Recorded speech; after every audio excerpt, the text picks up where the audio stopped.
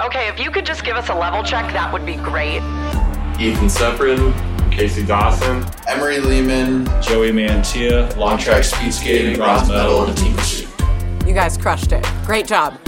I'm Elizabeth Beisel, 2-time Olympic medalist, and I am jumping the press rope to take you inside the athletes' villages, some of the most interesting and exclusive places at the 2022 Beijing Winter Olympic Games.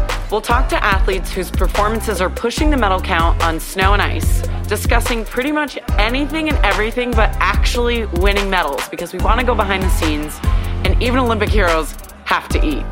Unfiltered conversations from the ground about the daily experiences that make up the real athlete experience of the games. You know, like life and being in the village. Because it isn't all nail-biting pressure and medal ceremonies all the time. You can hear us in the headphones, okay? Okay, we'll get started in 3, 2, 1.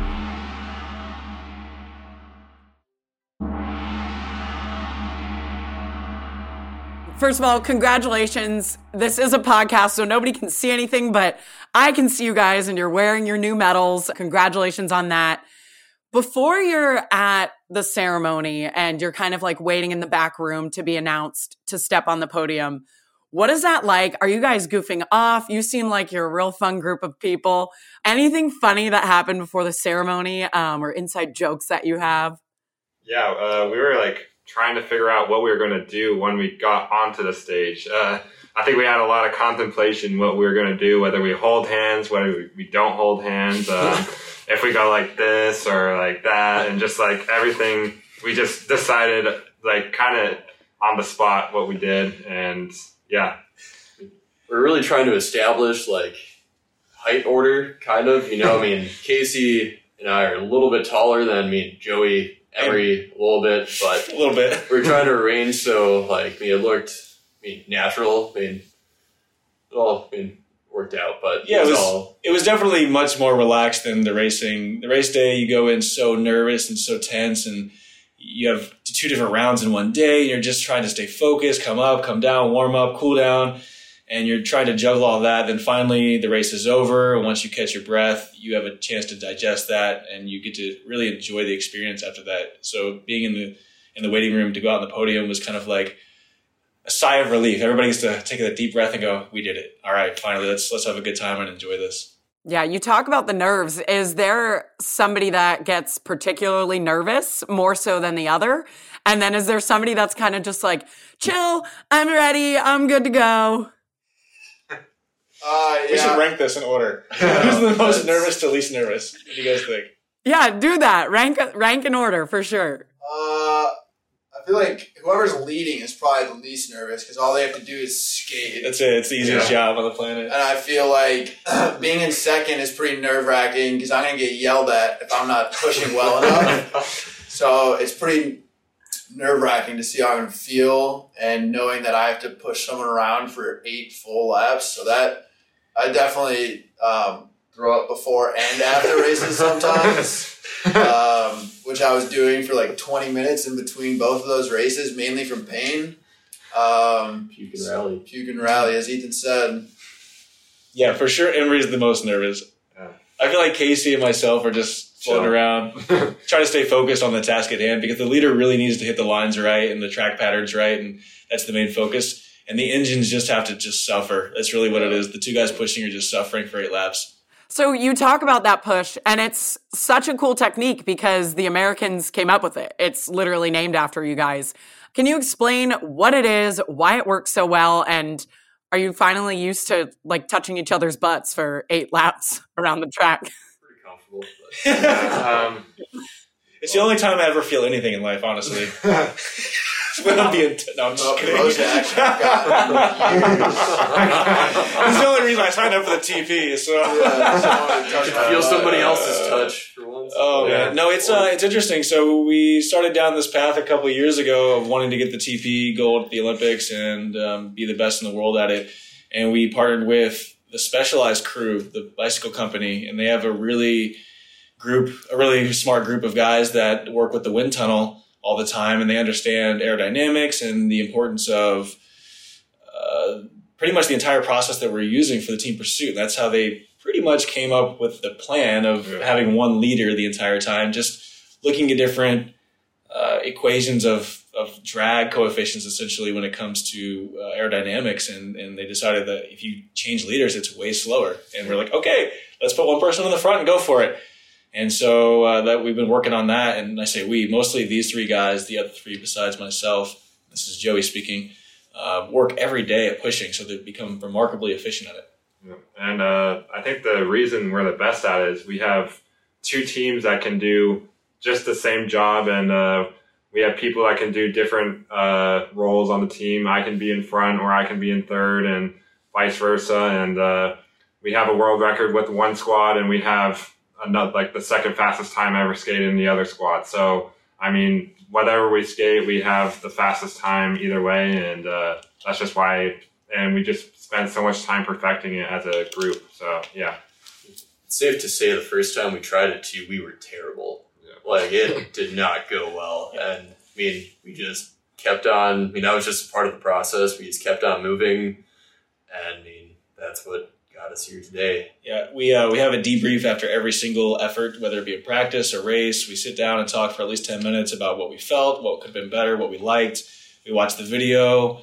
And we've come up with pretty much our strategy is the strategy. So the line we skate on the track, our entries, our exits, it's really cool to see that the rest of the world is like, okay, they're onto something here. Yeah, you've like revolutionized a technique and debuted it, and now everybody is like, yep, Americans know what they're doing. It's pretty cool. I want to ask about like your kits that you're racing in. The armbands, what are those about? And then also, how come you guys are in helmets and other speed skaters are not? Any team event or like a racing event like the Mass Start requires a helmet. So all the team pursuit people will be in helmets. But we wore time trial helmets because, again, the Specialized guys said, hey, this helmet is way faster. And we just trusted them because everything else they said was accurate to that point. So we got those helmets from a Rudy project and just ran with it. And it's interesting because it's definitely a learning curve skating in that helmet. You can't hear yourself skate. You can barely hear anything.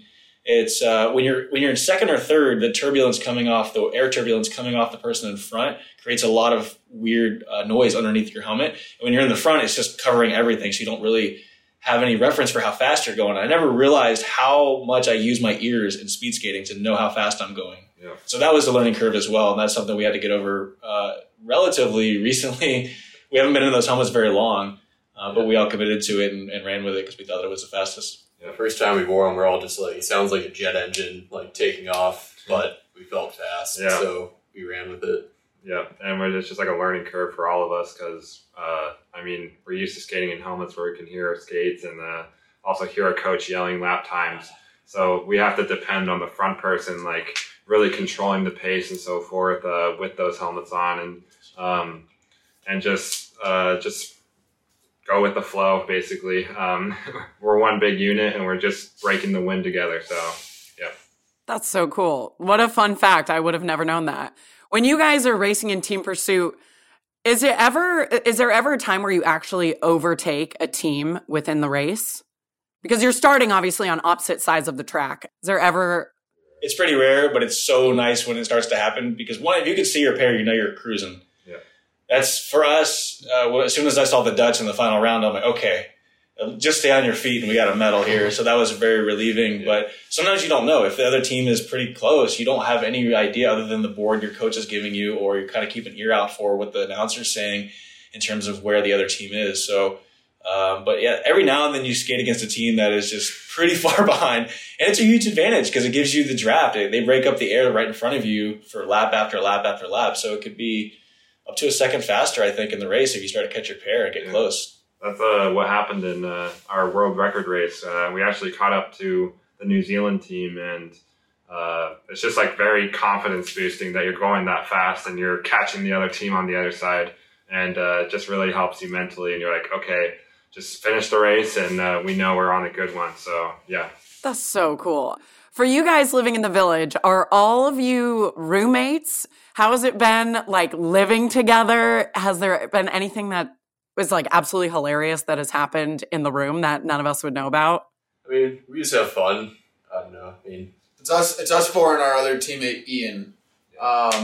We have a lot of fun. We're all pretty easygoing guys. We keep it probably pretty messy in the common area, and then other people's rooms are messy or not messy. But yeah, we have 50-50 chance of messy or not. We have a running joke with Ethan here. We take a picture of his room every day to see how messy it is each day. Yeah, we've got a live tracker. Yeah. For the first 3 or 4 days, I was cleaning up the common area every morning before these guys were waking up. Because I'm old and I wake up early. That's just what we do when we get into our mid-30s. And then I just gave up. I was like, I'm just going to lose this battle. So now we have a mountain of stuff everywhere. It's a lost cause. Yeah, I loved having college roommates, but the worst part was doing what Joey was doing. And now that I had that experience, and now that I'm back to rooming with these guys, I've learned to just not care. So I don't contribute to the mess, but I'm not doing what Joey's doing because I learned my lesson for 6 years. Yeah. Reality, it's just a lot of water bottles, like half-empty water bottles. Yeah, that's the biggest thing. Everyone has the same water bottle, and you drink half of it, and you put it down, and we probably could be marking these things with our names or something, but obviously not because we're lazy. Yeah. You have other things on your plate. Yeah. Thanks for checking in. We're still a piece of garbage. Yeah. I think people really underestimate how lazy we can be. Yeah. Well, you're tired doing other things like winning Olympic medals. Yeah. Lastly, favorite thing that you've eaten in the dining hall? Oh. Salt. Salt. I've never appreciated soy sauce so much in my life. Oh, yeah. They're out of ranch dressing right now for the salads, and that's a kind of a heartbreaker. Oh, yeah. I think it's not in the dining hall, but just the pizza has been a lifesaver because I'm used to eating pizza a lot back home, so... It's funny because our coach doesn't really know that Casey eats a pizza almost every day for lunch.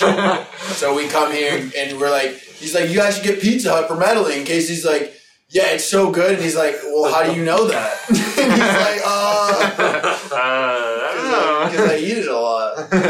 So maybe he won't listen to this, but if he did, Casey doesn't eat that much pizza. No pizza for me. Well, guys, congratulations on winning bronze. What an incredible performance. Best of luck in your future, and thank you again for stopping by and talking to us. Thank you. Every 4 years, the world's greatest athletes compete for gold, and that time is now. The Winter Olympics on NBC and Peacock. 17 days of action, excitement, glory, and history in the making. Don't miss a single epic moment. The Winter Olympics continue tonight on NBC and Peacock.